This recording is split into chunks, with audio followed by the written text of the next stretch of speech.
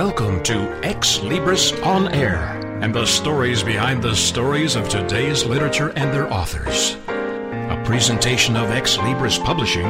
Host Steve Jorgensen connects with the writer to share the vision and inspiration behind their works. Insightful, informative, and always entertaining, please welcome host Steve Jorgensen and this week's edition of Xlibris On Air.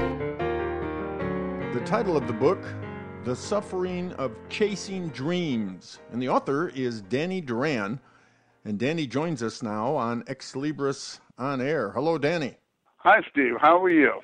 Well, great to have you with us. This is an incredible book, Chasing Dreams. We're going to talk about the importance of chasing dreams, and of course, the title also contains that word suffering, and we'll find out about how that changed your life too. But just to give everybody a little background on Danny, he was a prize fighter, a Brahma bull rider, a bareback bronco rider, professional roller skating derby skater for 32 years, even a professional Texas bounty hunter, and a successful entrepreneur. On top of all that, of course, unfortunately, he even spent time in prison. But we'll get into some of the details about that, Danny. First of all, just great to have you with us. Well, thank you, Steve. It's a pleasure to be on your show. Well, let's go back. Let's go back to those early years that I guess made you so mad you were going to make sure your dad would eat his words, right? Because of what he did to you. Correct, Steve. You know, when you're abused as a child, mentally, physically, or sexually, or etc., you know, a lot of kids retaliate in different ways. The beatings and the sexual abuse and etc. I think that's what motivated me. And when I turned around and told my mother what him and my aunt were doing to me, she slapped me down and they put me in juvenile hall for incorrigible boys. You know, and I think that's why a lot of kids today are afraid to speak up. Afraid of what the outcome might be, or the demise of a marriage, probably, or is it their fault, or you know, but a lot of kids are told, well, you're never going to amount to nothing, blah blah blah blah. And then there's good people out there too with good role model parents, but then there's those other parents that they don't give a hoot, and so that really motivated me. You know, I was going to show them that. You knew at that moment in time, I'm going to show them, because you have felt something inside you in spite of what they were saying to and doing to you. Yes. I always had a dream, even when I was 4 years old. I had a dream of becoming a professional athlete. And one way or another, I was going to try to execute that dream. I was only 4 years old. And that's all I ever talked about. I kept running away from school. In them days, there was a lot of racial problems. We moved into an all Anglo neighborhood, and I got beat up at school, my brother and I and my sister, and I got spit on, and then I went home. I wouldn't go back to school, and in the second grade, I just dropped out, and that's when I was starting to tell my mom everything that my dad and my aunt were doing to me, and then she slapped me down and said I was full of mendacity. And put me in juvenile hall for 3 years. And I was determined that I was going to prove them wrong. I was going to prove them that I can amount to anything, to something in my life. And as I grew up, I realized other kids could too. And that nobody has to take that kind of verbal abuse and keep having those words saying, oh, you're never going to amount to anything. I'm sure you've heard that sometime in your life from other people, Steve, you know, and people can make it. They can make it. You know, there is a lot of suffering along the way as you know, you try to fulfill your dreams. Boy, do I know that. You know, I did a lot of things wrong, and I did a lot of things right. You know, but that really did motivate me. You know, I was out to prove not to them, but a lot of members of my biological family that I was going to be somebody in my life. And I think I accomplished a lot of things. So when you got out of juvenile hall, what was What was something that happened that started putting you on a road that you knew that you were going to accomplish your dreams? You know, Steve, I had so much animosity and hostility towards my mother and my father and my aunt. And I said to myself, you know what? I've always wanted to be a bullfighter in Mexico. And so I went to Tijuana, Mexico, and I trained for about 10 months a year by some of the best bullfighters in the world, Paco Camino, Carlos Arusa, at the time a female bullfighter called Patricia McCormick. And I trained, and they said I was good enough to become a bullfighter and have my professional correa, which is my first bullfight. And as I didn't have the money to buy the outfit that you wear out there, and I was out there.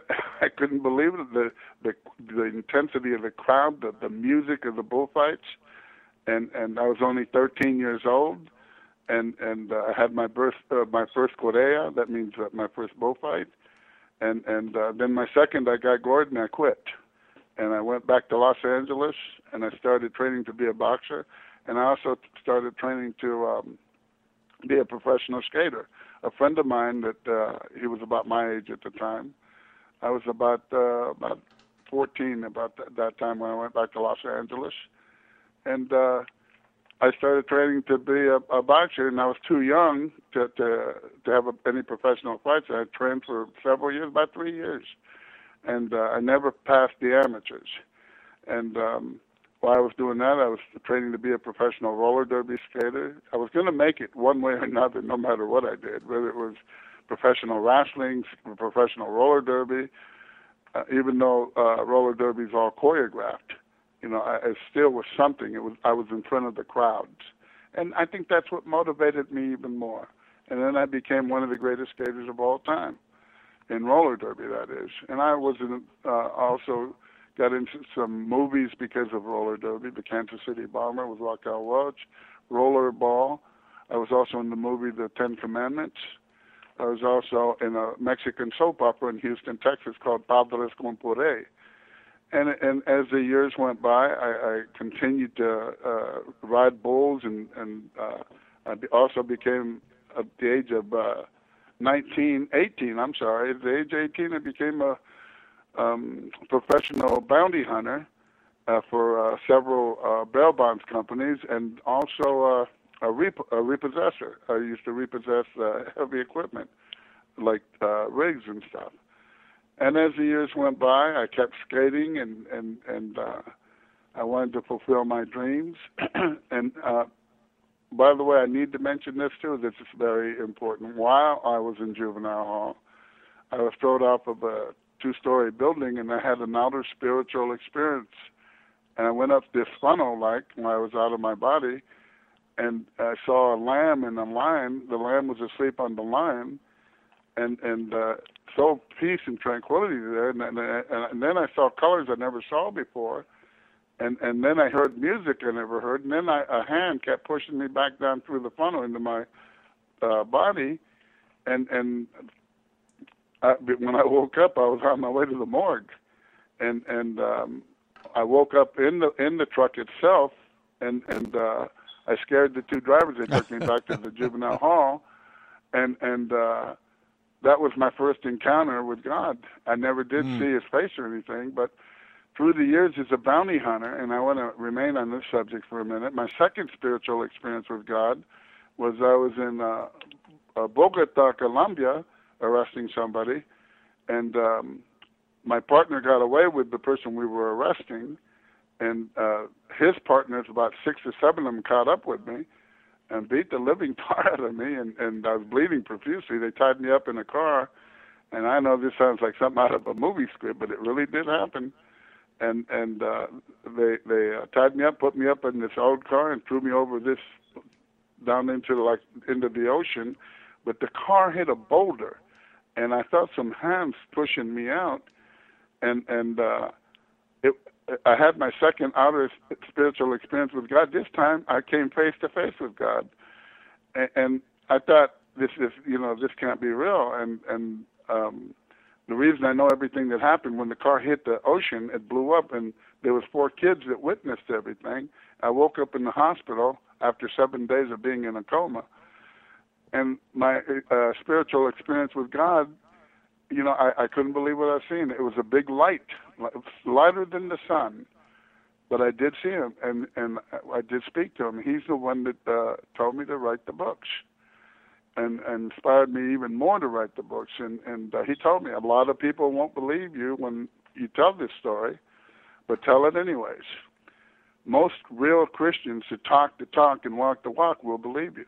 Other ones who just talk the talk and don't walk the walk, they're not going to believe you. And many other people, Steve, have written books about outer spiritual experiences like that. And the 2 purposes for me writing this book as I was growing up, I kept thinking to myself, one day I'm going to write a book, and this is what God has told me to do.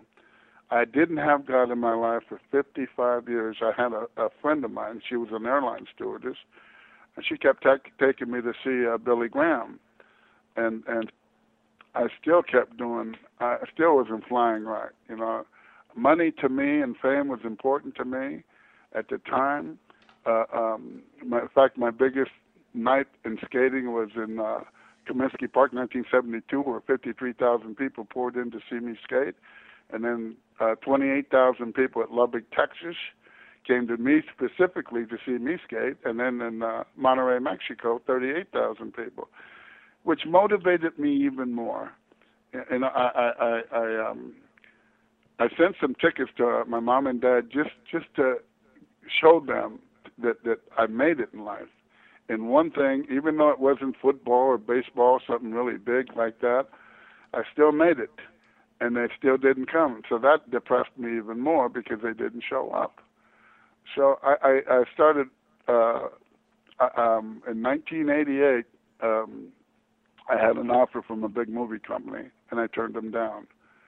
And I was continuing to start writing my book, and I kept getting interrupted, so I kept stopping. And then many times when I went out, the bounty hunting business started to get a lot more dangerous. I got shot, I got stabbed, they killed my partner, they shot my boy, they blew up my house, and it just got very dangerous with a lot of things I was doing with the government too. So it after my partner got killed, I kind of slowed down a lot, and I started concentrating on other big business venture deals, and I ended up opening up a couple meat markets there in San Antonio, Texas, and became an entrepreneur, pretty successful, until the demise of my second marriage. I had to go through 5 marriages to get the right wife. And the life that I was leading, and that's why a lot of my marriages were coming to a demise. But anyways, I just sometimes I can't even believe the things I've done in my lifetime. But it's how all did you end matter up in prison? How did you end up in prison where you met your wife? Let me tell you. I prefer that they read about that in the book, but okay, I will give you a little bit. I will give a little bit. I went up to Barcelona, Spain, to arrest this lady, and when I brought her back, she was an ex-sheriff. She was with the sheriff's department at one time, and she said, "Don't humiliate me like this, and incarcerate me there in my own town." I said, "Look, you jumped bail. I didn't." I took her back, and she claimed that I did something to her, and I ended up in prison. And I spent 5 years there. And before I went to prison, I might say this, Steve. I was a very beyond incorrigible person. I didn't have God in my life. I thought that my money was my God. And I was mad at the world because of what my dad and my mom did to me, and it goes way back, and I was holding on to old tapes that I should have let go years ago. I'm not proud as to why I was incarcerated in prison, but I am glad that I went to prison. I found God there, and I found my wife, my ordained minister wife there, Dharma. and it's changed the course and complexion of the way I live. And then I started to think about what my encounter with God, and I started writing my books. He wanted me to write 4 books. And he also said that it would inspire millions of other young people and young kids that have been abused. And so that's what I did. And I wrote all that in my book, you know, and there's a part in my book that I wrote that I really think people should, if they buy the book, you know, there's about, you can't get away with anything that you do that's bad. You know, and I put down, there's a spy in the sky, and he's Jewish. He sees everything that you're doing behind closed doors. He hears every word that comes out of your mouth. And he knows everything you're thinking. So if you're thinking, stop thinking. Don't feed into those thoughts, because that's Satan trying to lead you to the wrong path. You know, and every time Satan reminds me of my past prior for me to be incarcerated, I remind Satan of his future. And you know what his future is. So, right. You know, there's a lot of other things that, and, you know, like I said earlier, Steve, there's 2 real main reasons why I wrote the book. You know, I illustrate some good points in reference to fulfilling your dreams. I always think when a man and a woman stops dreaming, they stop living. You know, and what a lot of people don't realize, it takes teamwork to make that dream work. And there is no success without a successor. Teams make dreams, successors make success. And sometimes failures make felons. You got to believe in what you're doing to achieve what you're going to do. And I think, I'm sorry, go ahead, Steve. Well, very well said, Danny. We kind of need to wrap it up here, and that's a great way to close out just talking about this incredible book about an incredible life of Danny Duran, The Suffering of Chasing Dreams. Danny, tell us how to get your book. You can get my book online by Xlibris, Amazon, or The Suffering of Chasing Dreams by Danny Duran. There's also a video out now, the Suffering of Chasing Dreams by Danny Duran video. It's online now. And it's a good book, and I think anybody that reads that book will get touched by the book. I've had quite a few people call me up and tell me that they got very emotional. I've had several young people come up and tell me that it's inspired and changed their lives. You know, so it's you know, I think that my life, everybody has a story, everybody has a dream, and everybody is more than capable of executing that dream. I do want to say one more thing before we close. To my readers or possible readers that come to the future, always remember, if we should ever meet and you forget me, you have lost nothing. If you meet Jesus Christ and forget him, you've lost everything. God bless all of you. All I can say to that is amen. Well, thank you, Danny, for being with us on Xlibris On Air. Thank you for having me on the show. God bless you, and it was my pleasure. Xlibris returns after these short messages.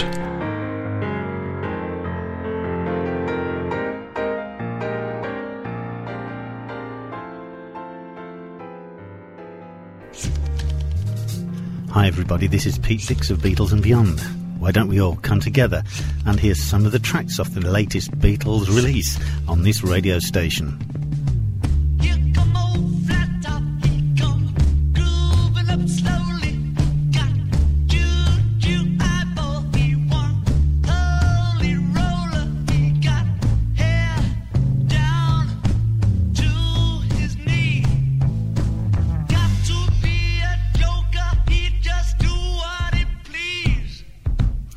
Yes, why don't you look up the schedules on this radio station and join me and Beatles listeners everywhere to hear the latest releases from the Beatles on Beatles and Beyond with Pete Dix.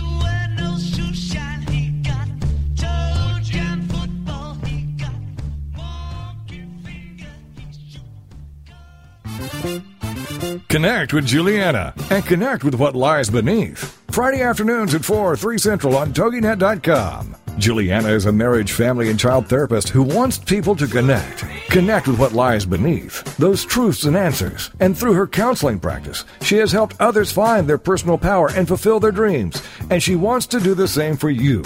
Here on Connect with Juliana. Through intimate discussions, intriguing subject matters, and the expertise of her guests. For more on the show and Juliana, check out her webpage, connectwithjulianainmedia.com.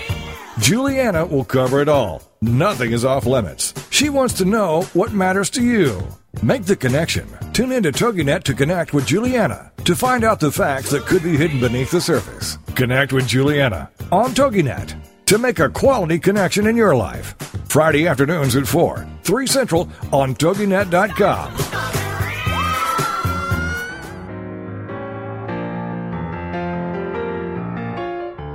Welcome back to Xlibris with your host, Steve Jorgensen. The title of the book, German Leaves, Opposing Nazi Cannons with Words. And the author is Dr. Ralph Vander Heide.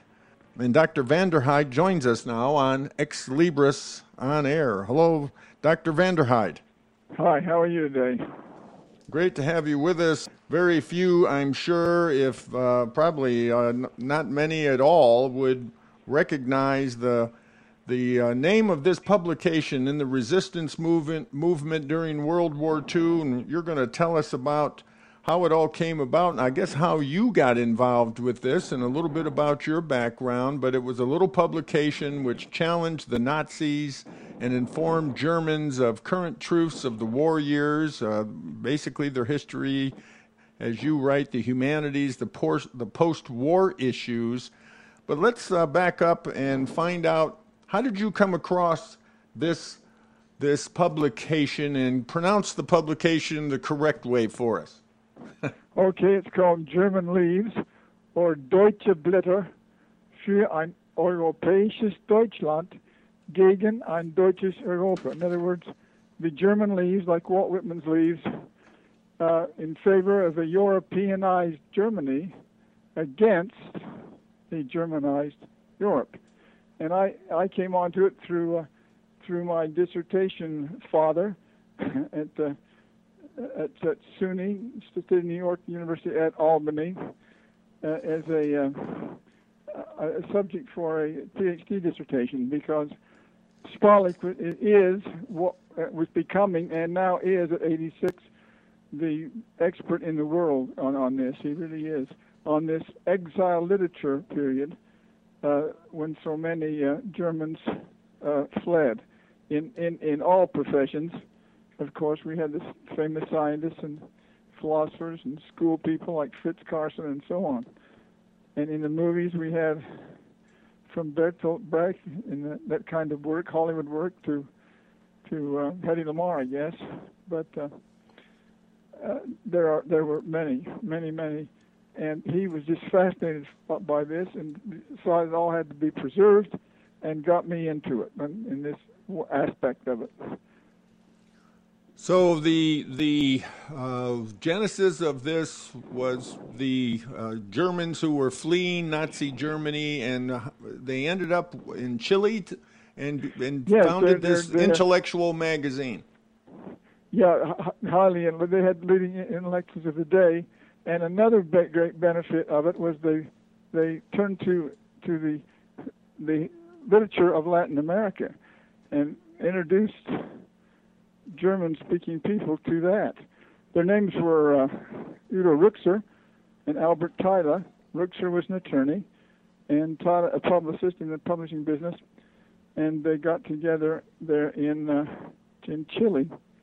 And I tell things like how difficult it was working there in that day, because the University of Chile, they just didn't do German at all. I was at the university not long ago, a couple of months ago, and it's very different now, but it would still be difficult to do that in German. So they had to proof, and there's hardly a mistake in the magazine due to their work. And they just had a tiny office, virtually no secretarial help, but it's the mission of the publication that interests me. And the fostering of humanism, which was really Germany's rightful role. Some have said it's a book against Germans. I've had some German friends read it, and they don't find it so. It tells the truth. I mean, Germans did cause 2 wars, 3 wars or more. You know, from about 1870 on, they were real warmongers, and I wouldn't say that's the German character, and neither did they. They wanted it stopped, and they wanted the rightful heritage to take place. Now, So this publication, not at all. This publication got into the hands of Jews in the concentration camps. Yeah, well, yeah, they send it to people to the young prisoners of war, who most of them didn't really know much about the background of their own country. They were too young when when they were captured, and the War Department. I have letters from the War Department. Those letters, copies of them, allowed this publication of these gentlemen to distribute it in the camps. And I had connection with the camps because my father worked for the railroad and had the job of checking the cars to see it hadn't been broken into at night and so on. And here were all these Germans, young men, and they made a fuss over me, remembering their own, thinking of their own relatives and so on at home. And my dad spoke Dutch, and they fussed around between Dutch and English and German and understood each other pretty well. So I had a personal connection there with it. Another personal connection I had, by the way, I should point out, and that's in the book, is that my cousin in Gelderland, in a beautiful little city called Rhenen on the Rhine River, where my grandmother came from, was murdered by the Germans in this way. They were captured, his platoon was captured, told they would be sent to a camp, instead were marched off the side of the road to a ravine, kind of a ditch, and each was shot through the head. The Dutch say they were gesnuffeld, rubbed out unceremoniously. And there are many acts like that, acts against the Jews and so on, that I document, and other atrocities, which weren't in the original dissertation. They have been added to it and made it most readable and interesting. Lots of personal stuff, Right. In one of your chapters in the book, you look like you do an overall comparison or explanation of Nazism, socialism, and communism. Now, tell us a little bit about that. Well, I didn't do a heck of a lot with that, but in analyzing that, I just kind of let it go in a couple of articles. But they seem to make, I'm trying to say this right, socialism was something rather good, and communism and Nazism or Nazism were something very bad. Maybe that's a simple summary of that. Because what Nazism, communism, is because they advocate revolutionary violence, or is that one of the reasons? That's a good point, yeah. But the other point what I wanted to make is that there's nothing uplifting. It can't be found in Nazism, certainly. And what Germany suffered in those years when they were in power, that they destroyed their philosophy, as it were. It affected the local grocery. It affected the language. It affected government greatly, and attitudes of those people who had to go through those 12 years. And it lasted but they were concerned. This group of intellectuals were really concerned that it would take some time to rub that out, to change it, again, to return Germany to its rightful heritage. And that's how it turned out. So they corrupted the language terribly. For example, there was no really free reign or rights for people in the arts. Terrible place to be if you're in the arts, which I'm sure you know about. But in art itself, in sculpture, in literature, in music, even. So that was the problem with Nazism. Besides the lies and the violence, Hitler said violence was the way to go, and is documented on that. From his very words, from people like Louis Lochner, who heard him say it and documented it, that violence works. He talked about we touch upon this. He talked about the murder of the Armenians and the terrible things that happened to them, and said, "Who remembers?" That was the general attitude of the regime. Like nobody would care anyway, kind of an attitude. Right, nobody would care. Who remembers the Armenians, he said in a speech at Berchtesgaden, which was taken down by Lochner, the well-known journalist in the day. Well, I see you also have in the appendices, you have flyers and letters and photos. Explain what that is. Yeah, we do. I'm glad you brought that one up, because they send out these humanitarian flyers, like please help the children, the homeless children, and money for the magazine to give to the prisoners of war, and other such causes. And those are all that had to be printed, of course, again in Chile, and they got the job done. Even a letter of appreciation from a German POW. Yeah, their letters. One fellow wrote. I guess there were several, but I had one in my possession, thanking the Deutsche Blätter, thanking the gentleman, because they were the force for opening his eyes, and he had become himself a lawyer in post-war Germany, and was also a writer.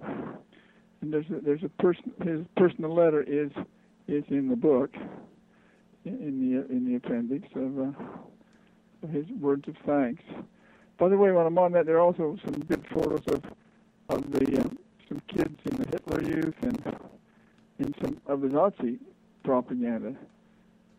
The thing of being trying to make Nazism look like a wonderful place for philosophy to be reared in, and sort of a picture of a sweet little mother with her apron making her apple pie for the children to return home and become good Nazis.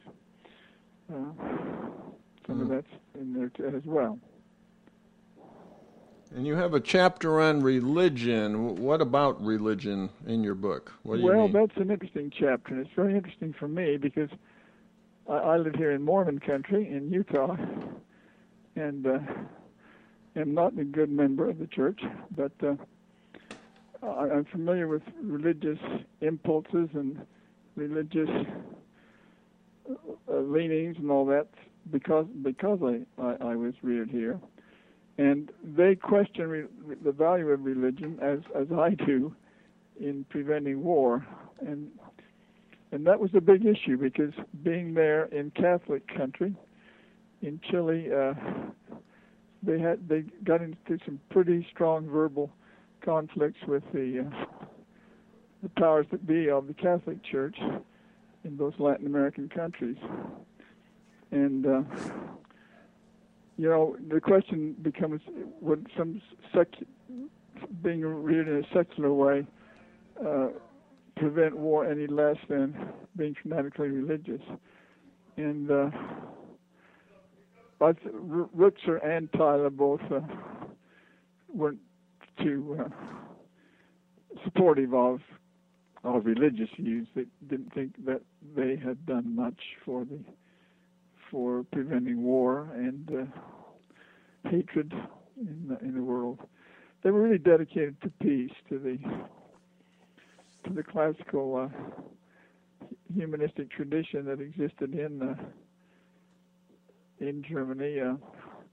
In fact, I can let me just read a little quote. The period of classical humanism in the cultural history of Germany lies between the birth of Gotthold Ephraim Lessing and the death of Goethe in 1832. Believing that the 19th and 20th centuries had turned away from the humanistic tradition, the Leaves longed to reawaken it. And representatives of the classical humanistic tradition include Lessing, Herder, Schiller, Goethe, Kant, Beethoven. Americans have certainly heard of some of them. The writers and thinkers of this epoch emphasized the significance of the human element in history and the dominance of man's reason. Accepting this concept some 100 years later, Udo Ruxer was confident that potentially man's reason was the key to understanding his inclination for war. And it goes on. But those were the issues. Why is it done? Why do it? Why would you want to do it? Education became a subject of some interest too, because was education the salvation? They were always looking to stop this thing. No more war. Period.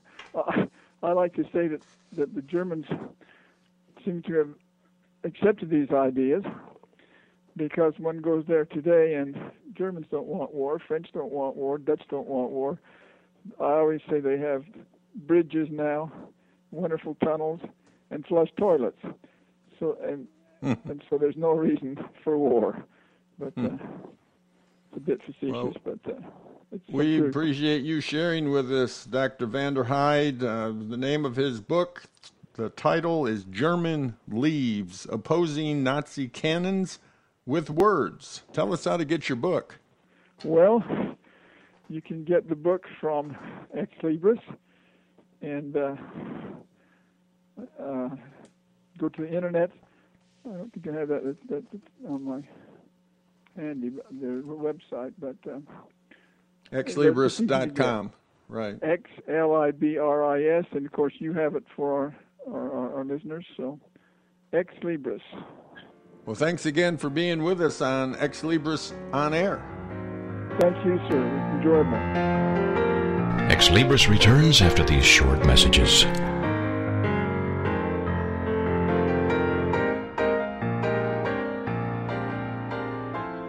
Join us for Self-Aid Success Stories with Helen Wu, Wednesday nights at 10, 9 Central on TogiNet.com. Helen Wu was born and raised in San Francisco's Chinatown, and after a very difficult upbringing, fighting depression, abuse, and addictions, she finally finds herself genuinely happy inside and out. Helen believes in taking our positive thinking and doing something positive to achieve a positive outcome. She's here to make a positive difference in your life, to be your game changer, your aha moment mentor. She's ready to help both men and women get into a better place. Helen Wu is also the author of Self-Aid Success Stories, 25 success stories from successful entrepreneurs. Inspired by Ellen DeGeneres, Helen wants the world to know that just because we find ourselves in a difficult situation doesn't mean we have to stay there.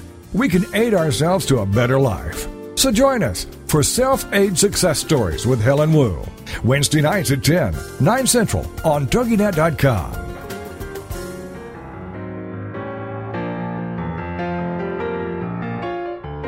Welcome back to Xlibris with your host, Steve Jorgensen. The title of the book is The United States Worth Saving for a More Perfect Union. And the author is Charles W. Thompson, and Charles joins us now on Xlibris On Air. Hello, Charles. Hello, Steve. Great to have you with us. Your book, as you put it, spells out the danger which our republic has encountered and how the 21st century presents new hurdles to surmount and reclaim our democracy. And you're also going to focus on conditions which have eroded representative government, and you also offer proposals to cement public control over government. So you have obviously a very clear direction, and you see it clearly, and you also see some solutions which we definitely need to hear. But first of all, tell us a little bit about your background, all your government service, and why you wrote the book. Well, Steve, all my life, beginning just as a youngster, I had an interest in government, and I pursued this in college, and my degrees are in political science, in economics, and to some degree in legal matters. So I pursued this all my life. My career has been focused on public management, and I've served as a city manager for some 36 years in 5 different cities in Ohio, Missouri, Michigan, and California. And I've seen and dealt with the federal government, state governments throughout my career, and actually worked for the governor of Missouri for a while to draft legislation for an Office of Urban Affairs. And so I've watched this occur in terms of what is happening over a period of some 50 years, 45 years, and frankly have become dismayed with what is happening. And I've seen our system eroded to a point where our representation and frankly the growth of our nation has outstripped what the original arrangements were provided to provide. So this is why I wrote the book. Is to call attention to this, because what has happened, Steve, is that these changes haven't occurred like in great one event happenings that really call people's attention and voters' attention to it. They've been incremental and occurred over many, many years and just have developed as a matter of practice. And one of these, and one of the most important, is how we elect our representatives. Obviously, in a republic, the people are supposed to elect their representatives, and those representatives are supposed to be responsible to the public.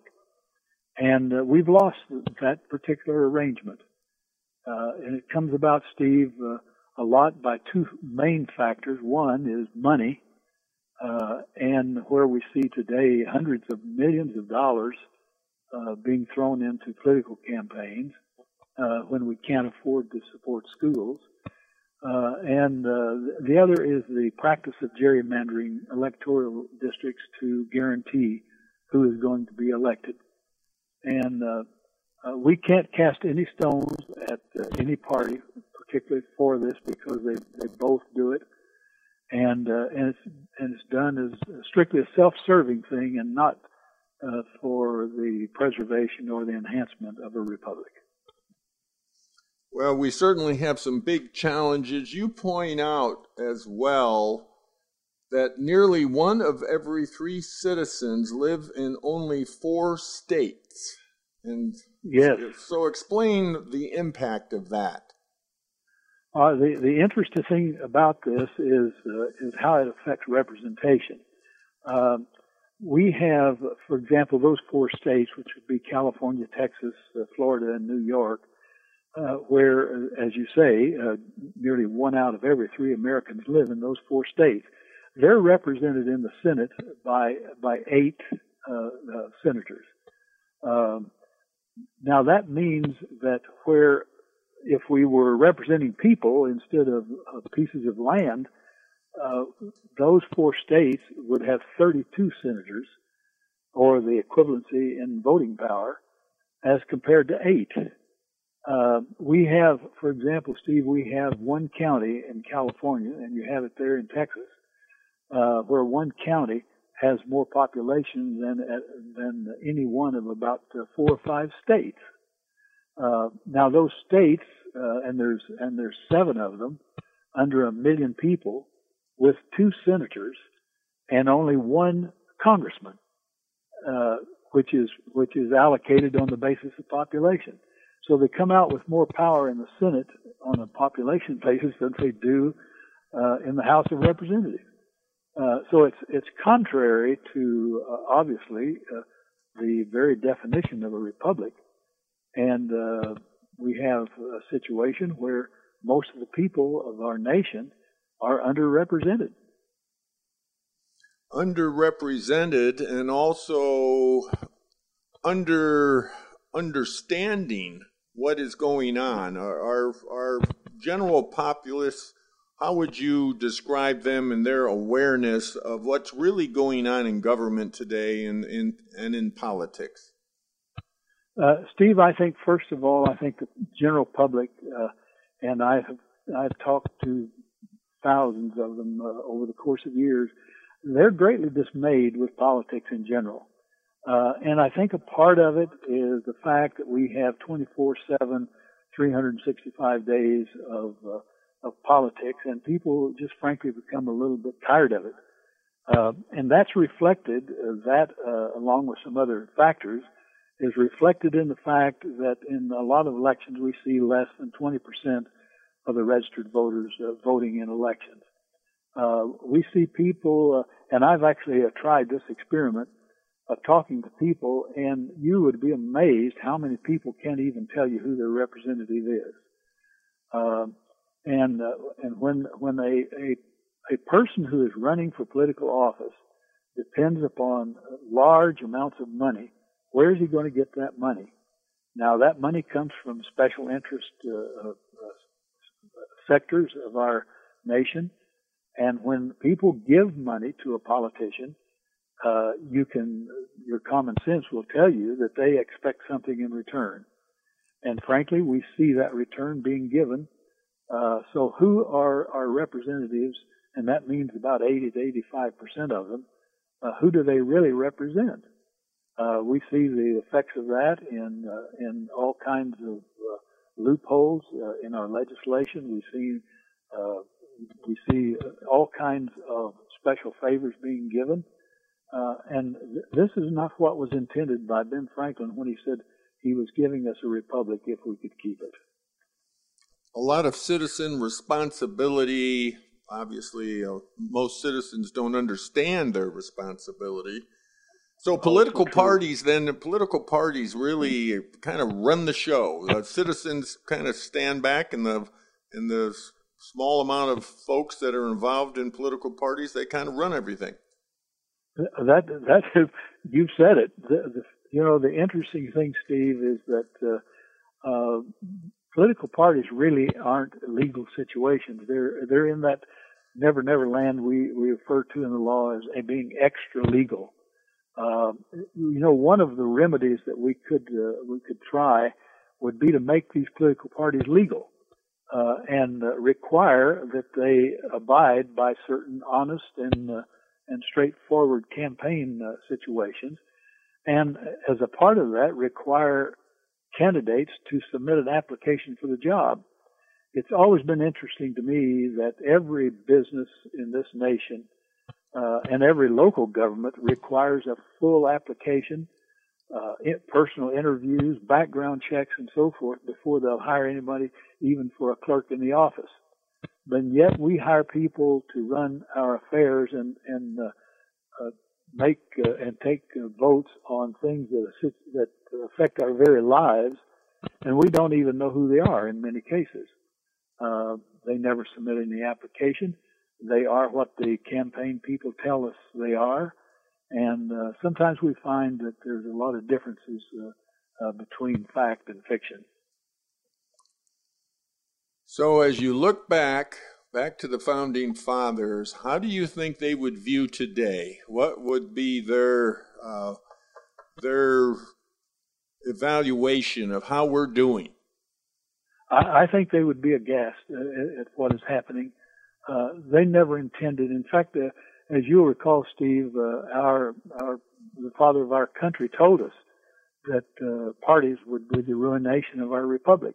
He warned us against political parties. But it appears that we have no other choice as to how we're going to run our government, so let's make the most of it by making them legal. But I think our founding fathers would be aghast at it. But you can imagine, too, that a person in 1789 could have no concept of what has happened just in the last 100 years.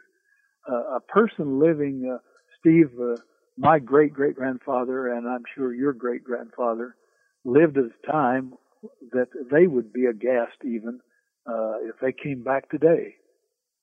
And you can imagine what a person of 1789, how they would view society today.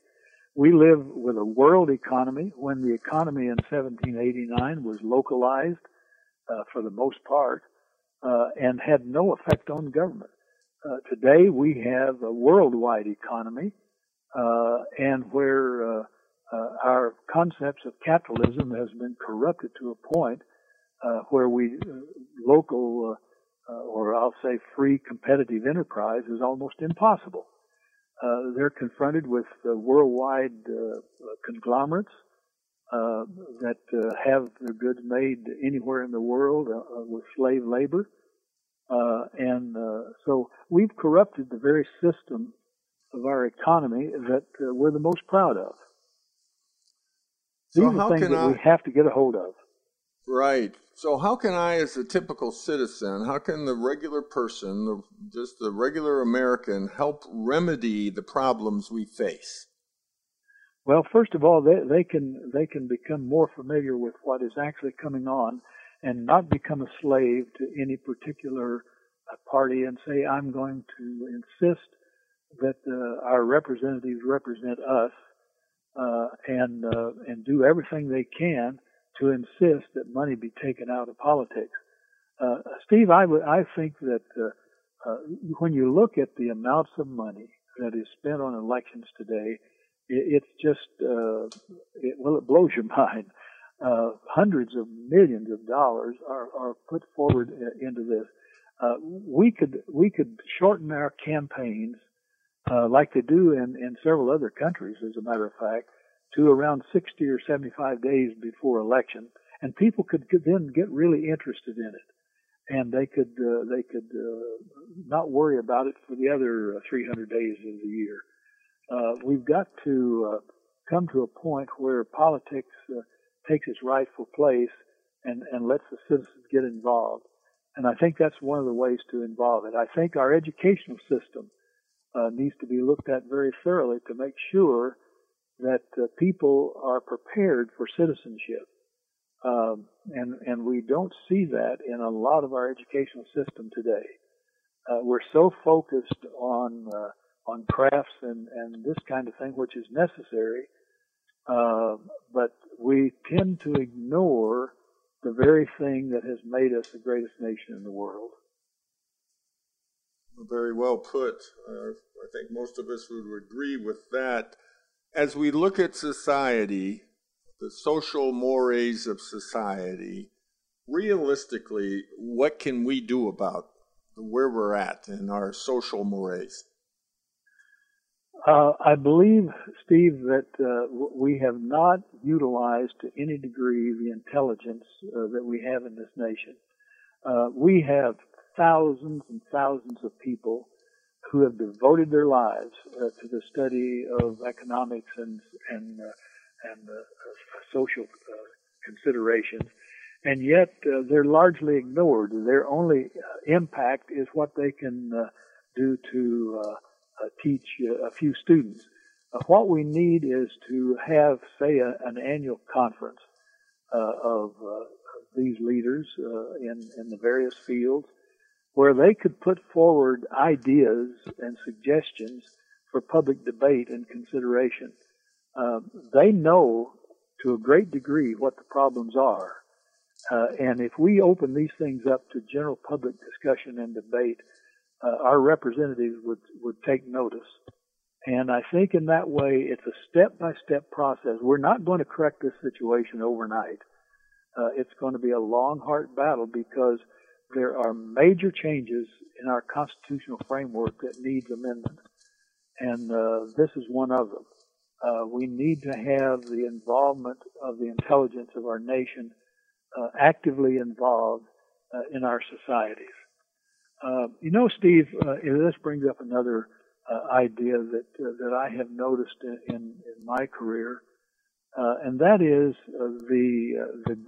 there's always going to be great differences among people, but I've seen in many cases, I say many cases, several places, where people grow up in neighborhoods that you and I would just gag at, and where parenting, early life environment, and these things are just not available to them. You can't expect a lot of contribution, that is good contribution, from people who have had that kind of situation throughout their lives, and especially their young lives. I'm always reminded, Steve, of the old statement that people who are born on the third base think they hit a triple, when all of us really get where we are basically through the help of others. Nobody achieves anything strictly on their own. So we need to involve people who have devoted their lives to these things to offer to us their ideas so that we can look at them, debate them, and decide whether they're going to be good and whether they will contribute to our social improvement. This is how I think we take these baby steps towards improving the mores of our nation. And along these lines, Steve, if I may, I think that we see history repeating itself. In the study of history, our historians will tell you that societies tend to repeat themselves.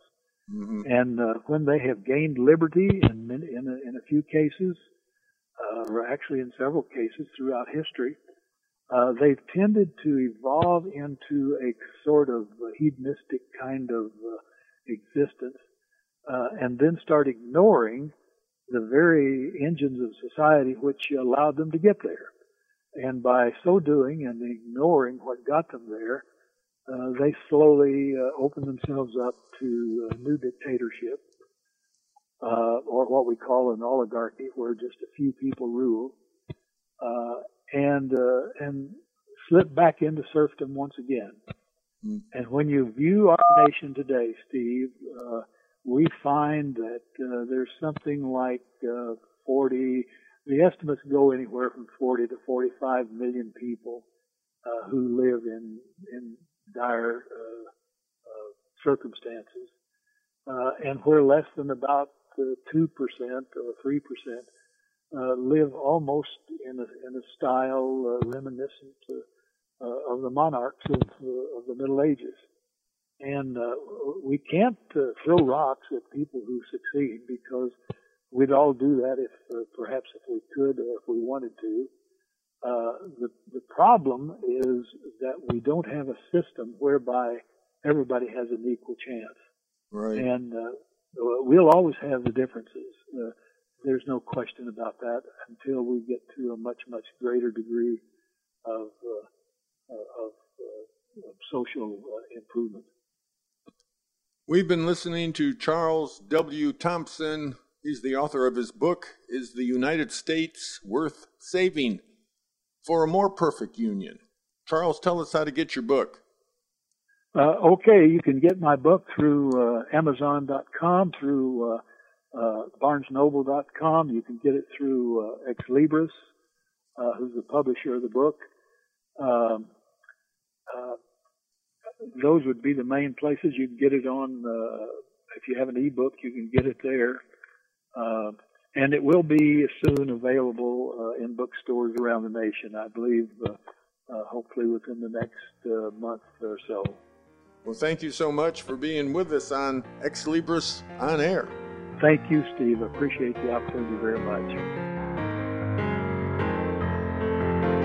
Join Steve Jorgensen next week at the same time as he explores the passion and the inspiration behind the works of today's authors. right here on Xlibris On Air.